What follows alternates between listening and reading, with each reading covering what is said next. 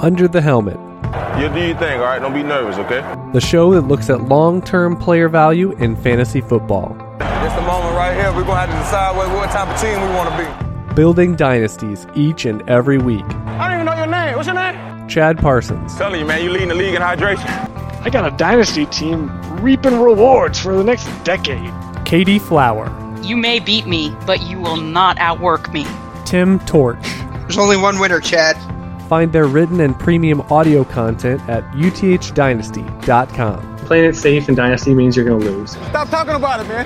Let's get this going right now. Welcome to Under the Helmet. Look at some long-term player value in fantasy football. I'm Chad Parsons. Got Katie Flower here officially with the NFL playoffs in full swing. We are in off-season mode, and that means we're going to be monitoring teams with their playoff run. Maybe there's going to be an impactful injury going into NFL free agency or draft time, but it's dynasty team building time. And 2-3 weeks ago, we started our series look at each skill position, sort of a where were we this season? Where are we going? Maybe a little startup talk and just an overall landscape of the positions talk. And Katie, before we do that with running back, I want to start off with a macro question because it's dynasty startup season. And is there a format? We play in a wide variety of formats, the two of us combined, apart. And is there a format? Is there a type of league, maybe a structure for the lineups or how the postseason is wired that you either really like, and if you were making leagues, you would want all of them going forward to have a certain element in it? Or is there something you've yet to try that is still on your bucket list? I can't think of anything that's still on my radar or my bucket list, but I definitely have a preference for Devy leagues, more specifically deep Devy leagues that are not best ball, where you actually have to be held accountable to start a lineup. And that also holds you more accountable for the players that you select. So your skill set of choosing Devy players really shines in that format. I like super flex start two tight end. I've really gotten hooked on the start two tight end.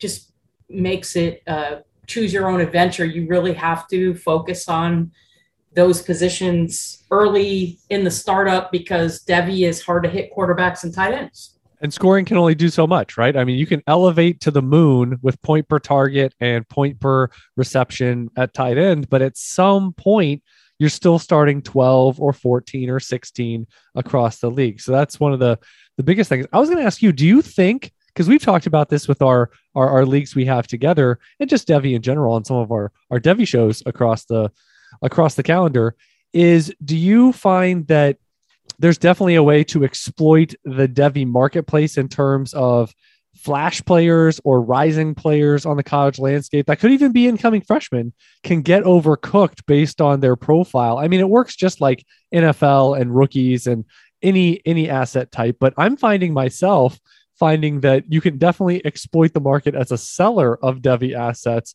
because there's there's a cross section of the league just like that want rookie picks of a traditional league that they think Devy players and Devy picks in the future is the only way to rebuild or get better. And they're willing to overpay for that in some occasions.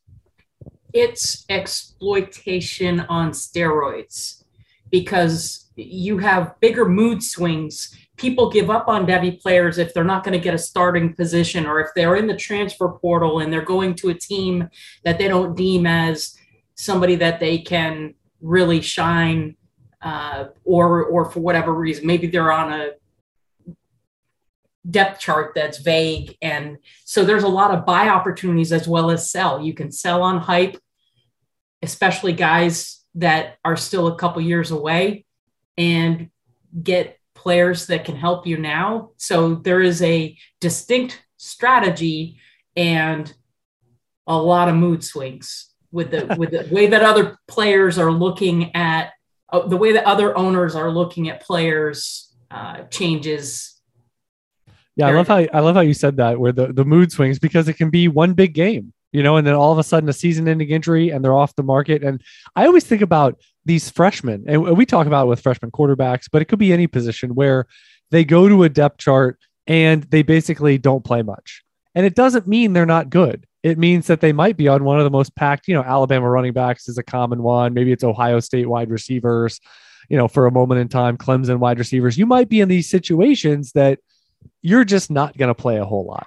And it really, and I think now with the transfer portal, you just mentioned about the mood swings, it's going to get even more intense. Now you're talking about, so-and-so goes to a different team and they're going to be the clear-cut starter. And look at this. It's going to be a great situation. They're putting together this all-star squad, and all these things are relatively fickle until we start getting production. We start seeing them produce to a meaningful level in college. And many times that's not until year 2, if not year 3. So you have to be really careful about that. And I would repeat what you just said, which is, I think it's more extreme than NFL rookies and younger players in the NFL dynasty circle. I think Devy swings far more rapidly from, DJ Uiagalelei. It's like, he's worth everything. And now you could get him for a fraction of a penny because a lot of people have bailed on him, and we'll see. But the point is, it's a stark drop, like a penny stock of what he previously was. I wanted to say one thing that, again, this might be a dumb idea, might be a great idea. We'll never know until someone tries it. But the one thing that I'm curious to see how it would play out is my AFC NFC conference dynasty idea that you have a team in both conferences. I haven't figured out, I think because it's only 16 NFL teams per conference, I think maybe an 8, 9, 10 team, kind of variety for each conference. And it'd just be one quarterback. But have it so that you have an NFC squad, you have an AFC squad. They're completely separate. But the one thing I thought of why you have one team in each is that, let's say Odell Beckham, he's on the Browns. Okay, he's on your AFC squad. Well, if he goes over to the Rams, he actually moves over to your NFC squad. So you wouldn't lose a player if they change conferences or something like that. And I think it's probably a pie in the sky because management's going to be horrific in terms of, as a commissioner, what do you do with a player that's a true NFL free agent? Can he go to either side? I guess the answer would be yes, but then you might lose him to your other team. And then what happens if, your quarterback gets, what if Russell Wilson goes to an AFC team and now that was your only quarterback? So it would help one team, but hurt the other. I think there's a lot of complexities to it, but fantasy baseball has done AL and NL teams since the beginning of time. Like, I think they actually started fantasy baseball by just doing a certain, league, not the entire landscape of Major League Baseball. NFL I've never once seen a league or heard about a league doing that. And I think it's at least worth a try. I'm not saying I'm going to do it this year, but it's been on my bucket list for about 1 to 2 years now. No, that sounds really cool. And me, I really like strategy. That's one of the biggest things I like about fantasy football in general. The more strategic the bylaws, the rules are, the different. It's a different player pool. I mean, you're talking about, I haven't looked into the certain positions, but I mean, you might have certain positions that are super strong. Maybe it's the AFC quarterbacks, look a lot stronger. And then NFC, if you have 3 or 4 guys, there might be a huge drop off or a bigger drop off. And so that just will depend. And, premium tight ends become a lot more premium when you got a 10-team league and there's only 1 or 2 good ones in a conference, let's say. So, a lot of variables there, but just know it's on my list. I think if I was in 5 leagues, I could definitely invest the time and be a commissioner or co-commissioner and have a whole lot of for the enjoyment factor. I think it would be there. And I also think it's interesting, you'd have the same people in both sides. And you might be talking trade about one kind of angle in one conference and a different kind of angle in another conference. All right. So let's start. We're going to talk about running backs, year-end summary, key questions, some players of the offseason. And I just wanted to throw out a couple of injury data points just to finish off the season here, because we always talk about these depth charts that are in flux. 53% of the depth charts had a starter that was projected for week 1 or the current starter during the season miss at least 3 games. And that doesn't count teams double dipping. I pretty much just stop it at 17 games. If the starter goes out and they're going to be out for the year, Cam Akers was a perfect example. Boom, 17 games missed. And then I didn't go beyond 17 and start counting Darrell Henderson missed starts. So if you want to count that, I mean, we're definitely higher on some of these high intensity scales. And then 81% of the depth charts missed at least 1 game. So this is just the value. Running back is about volume. It's about being reactive. It's about a week-to-week DFS style game of who's available. At any point in time, it could be 3, 6, 10 depth charts that have a non-projected starter back in August now being the viable option for your fantasy lineup. So that would be just my starting point. But do you have any overarching thoughts on the year that was at running back? Well, I think you already alluded to it. You needed a lot of them. And the more that you had the injury away type running backs, they're very predictable. You know they're going to be a starter for at least one game or maybe a span, whatever. And that makes them very valuable. You can look at your roster in the offseason, and it can be the ugliest running back roster that anybody has ever seen, and it can still pull you through. And in a season like this with the COVID, last minute, you really needed the depth and you needed a good finger on the pulse of the waiver wire. Yeah, absolutely. I think the young running back that I think is getting the treatment. And what I mean by the treatment is like, let's rewind 11 months. Cam Akers last year was getting the treatment, right? He was in the top 8 to 10 of dynasty circles, consensusly. And it was that he is going to be the massive breakout star of this coming season. Now, we'll never know if that was true because he was injured. We saw him one of the things I wrote down is, should he get the comeback player of the year award for 2021? Because he came back and played, and I don't care if he was ineffective. The fact that his recovery in half a year with an Achilles got to the point of the team they have their long-term future in mind because he's still on his rookie deal, big part of their plans if he's healthy. But man, the fact that he came back to play, Adrian Peterson's got to be like, look at that recovery. Good job, Cam. So we'll see what happens in the playoffs, but game on. I mean, he came back this year, and that's basically unheard of for ACLs, Achilles, all that kind of stuff. So I just want to give a shout out to Cam Akers that who knows how the rest of the season goes or the rest of his career. But the first player that I think is kind of getting the Cam Akers treatment is Javonte Williams.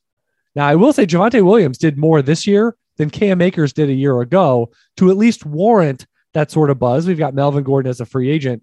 He's going top 5, 6, 7, Katie. And I know running back has a lot of questions. If you get beyond some people think if you get beyond Jonathan Taylor, we got questions. But at some point, it's going to dry up. But we know how people draft in startups.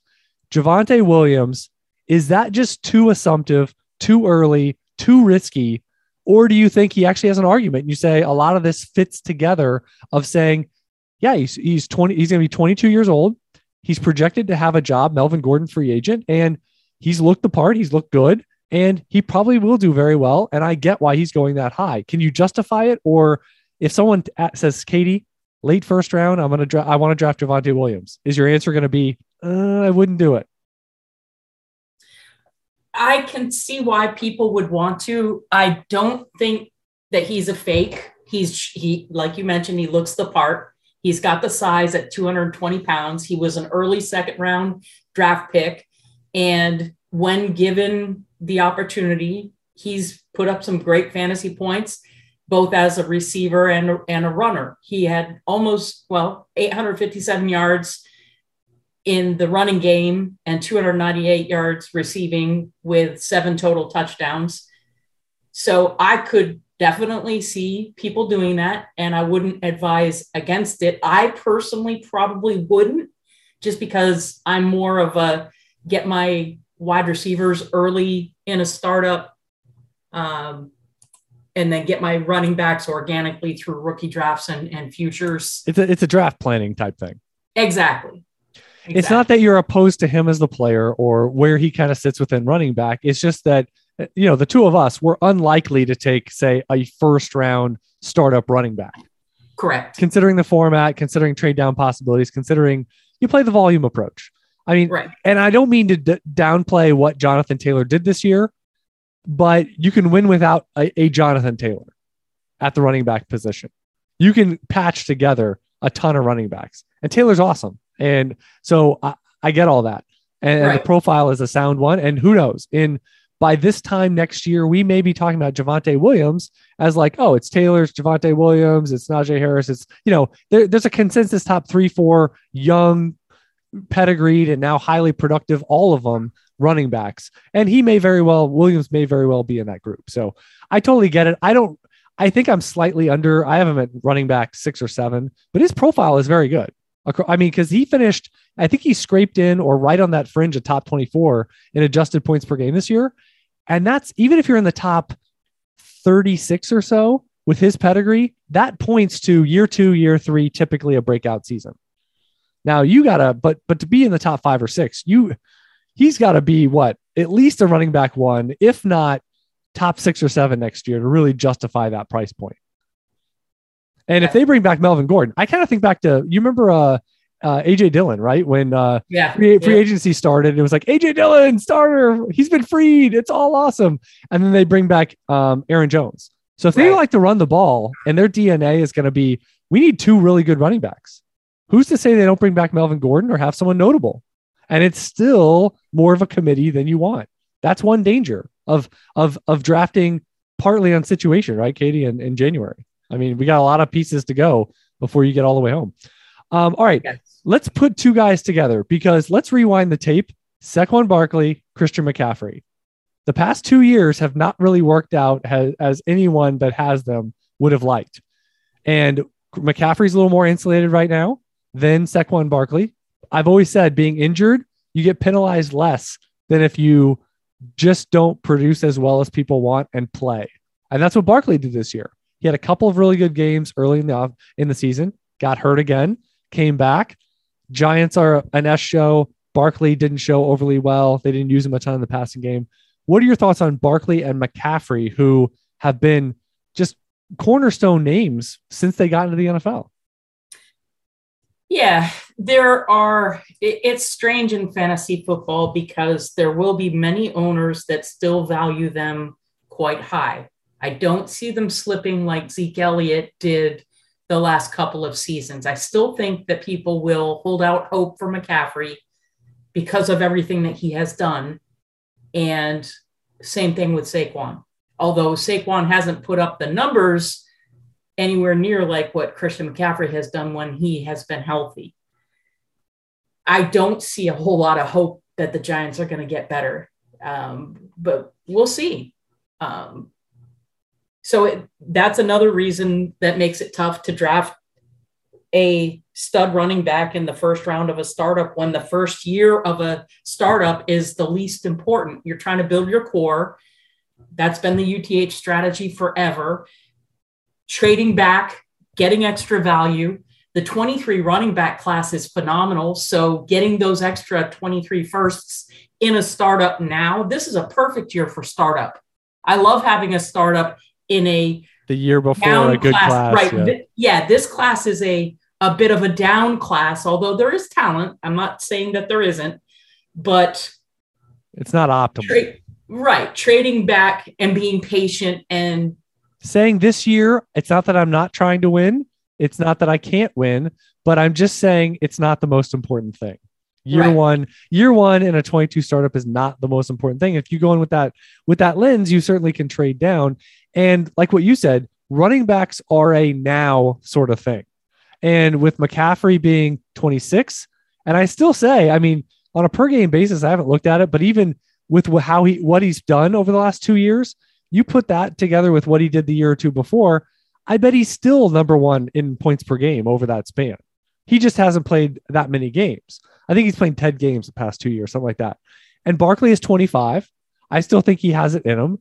This was a year with injuries, and he's still one that if he starts slipping, which he is, I think to running back 10, maybe 12 existing league, I don't think it's really a question. I think you're probably just going to hold Barkley because he's still, even if he's 85% the player he was when he came into the NFL, there's still a lot there, and he can make you look silly and dead wrong. So we'll see. I mean, hours before that we recorded this, Joe Judge got fired. Gettleman's gone. Factory reset.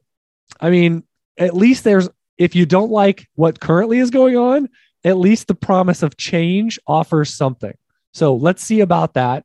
But Giants, they have quarterback questions. A lot of the bets they made at wide receiver don't look great right now. Evan Ingram's a free. I mean, wholesale other than Barkley could be changes on the come. Okay. I wanted to ask about why is there play devil's advocate here? Why does the dynasty consensus generally hate Josh Jacobs? I have no clue. Okay. I really don't have a clue. I watch Twitter, but I have some guesses. I don't see any good reason. I have some guesses. He hasn't put up the monster season. He's been stuck in like the running back 10 to 15 sort of range. I think he might have been running back 16 one of his seasons. So I think that's part of it. So the monster year, they don't view him as like this dynamic home run threat. He's more of a grinder. So the 50-yard like a James Conner. Or Najee Harris is probably going to end up being viewed like that in retrospect in the next year or two. Now, obviously, Najee Harris, he just put up a season that's bigger than Jacobs. Jacobs not being used in the receiving game, if I'm going to continue to play devil's advocate, as much as people thought coming out of Alabama. I mean, people thought he was going to be used like McCaffrey, maybe coming out of Alabama. And let's hope he gets goal line. Well, he gets a lot of goal line. I think people view touchdowns as pretty flimsy.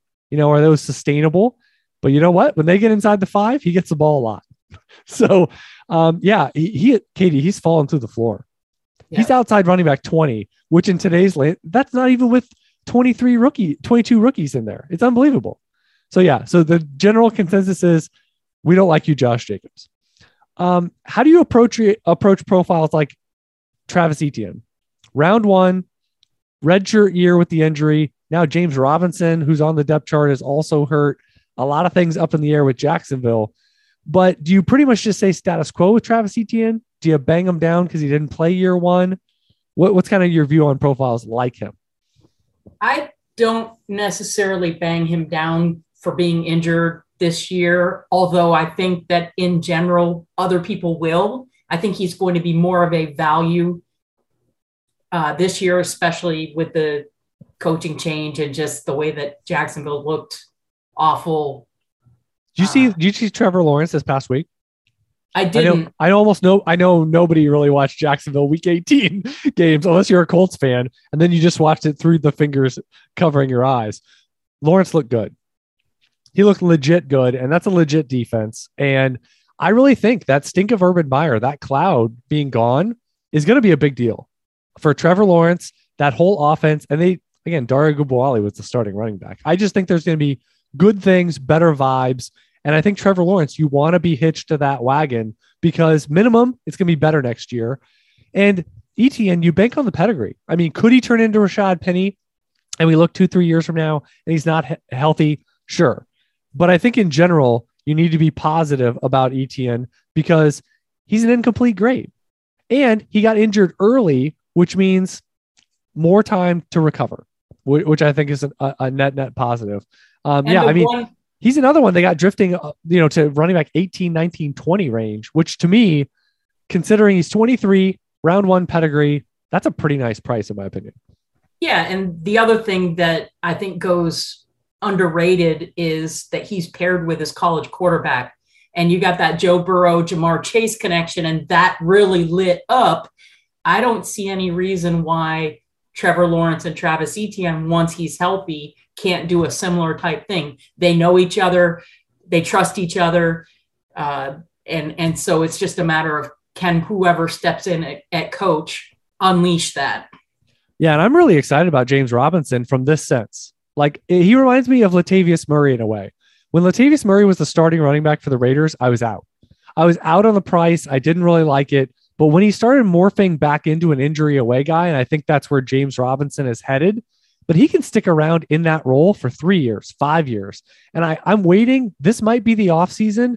I think it might be if Etienne is back and the actual starter in Jacksonville. That's probably the actual moment that he turns into a value of like, oh yeah, you can get him for a third and a flip wide receiver, or like people are going to be willing to give him up because now he needs an injury. But I love the profile. He's still a little pricey for me. So I want that to fall a little more to consensus, really late second or a third round rookie valuation. But I think in the next 12 to 18 months, we're headed there with James Robinson, just as a ancillary note here on Etienne and the Jags. Yep. I would agree with that. What do you think about Rashad Penny? How about that finish to the season? And it's interesting to see how the market is rapidly reacting early in January here in some startups and some trades where it seemed like nobody wanted anything to do with them. And the phrase "you're injury prone till you're not" fully applies here. Absolutely. I always liked him as his profile, his size, his everything. And to see him finally be healthy and put things together, he looks the part. He looks legit. He's a free agent, so that's a major variable. And Seattle, with Chris Carson, with his neck, we'll see. I mean, what the moves they make in the offseason are probably going to be indicative on how confident they are in Chris Carson's health, and he's under contract. But Penny, bowling ball, long speed, he showed a lot of the things we thought about him as a prospect, and that made him a round 1 rookie pick years and years ago. But dare I say, I mean, he's probably venturing back into the early second round rookie pick range. And in this class, I don't think that's out of line because you're not getting probably not even day 2 pedigree at running back with that pick, just because there's not a lot of distractions to get a running back to fade that far from, quarterbacks, let's say, or there's no tight end like Kyle Pitts that's going to go up that high probably. So Rashad Penny, he's not a spring chicken. I think he's 26 this offseason. So, but free agent, round 1 pedigree. And look at Sony Michel, right? I mean, Sony Michel, look at what he provided this year as a round 1 guy on the retread spectrum, got moved around, changed teams, but still provided you quality starts. And he's a quality talent hanging around. So I think Penny is still on that spectrum. What do you think about D'Onta Foreman? Same sort of thing, maybe not to as high of a degree. Is he buying more time in the NFL? He's a free agent as well. Is he one that right now on your roster, you're glad you have him? Or are you going to try to maybe move up in a rookie draft just to shed him? What do you kind of think is moving forward with D'Onta Foreman? I don't think that he gets the same type of respect. So I don't see his value skyrocketing like Penny or even ETN or anybody else like that.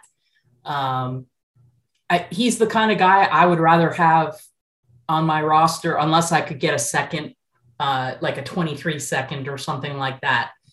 I don't know that that's possible. Okay. One of the bigger names just in terms of feels like a career crossroads going into free agency. And heck, maybe we see something out of him here in the postseason. But Mr. Ronald Jones, talk about a long ride since USC. And he really he's had moments, he's had games, cross sections of a season, but now he's in free agency. He's one of the younger free agents you can have. He was barely 21 for his rookie season. Do you think he has appeal in the marketplace? Do you think he gets a number 1 role? Do you think it's a tepid market and he falls behind maybe guys like James Conner and others, even though he's younger and has more pedigree? I've never been a big believer in him, and I'm still not. And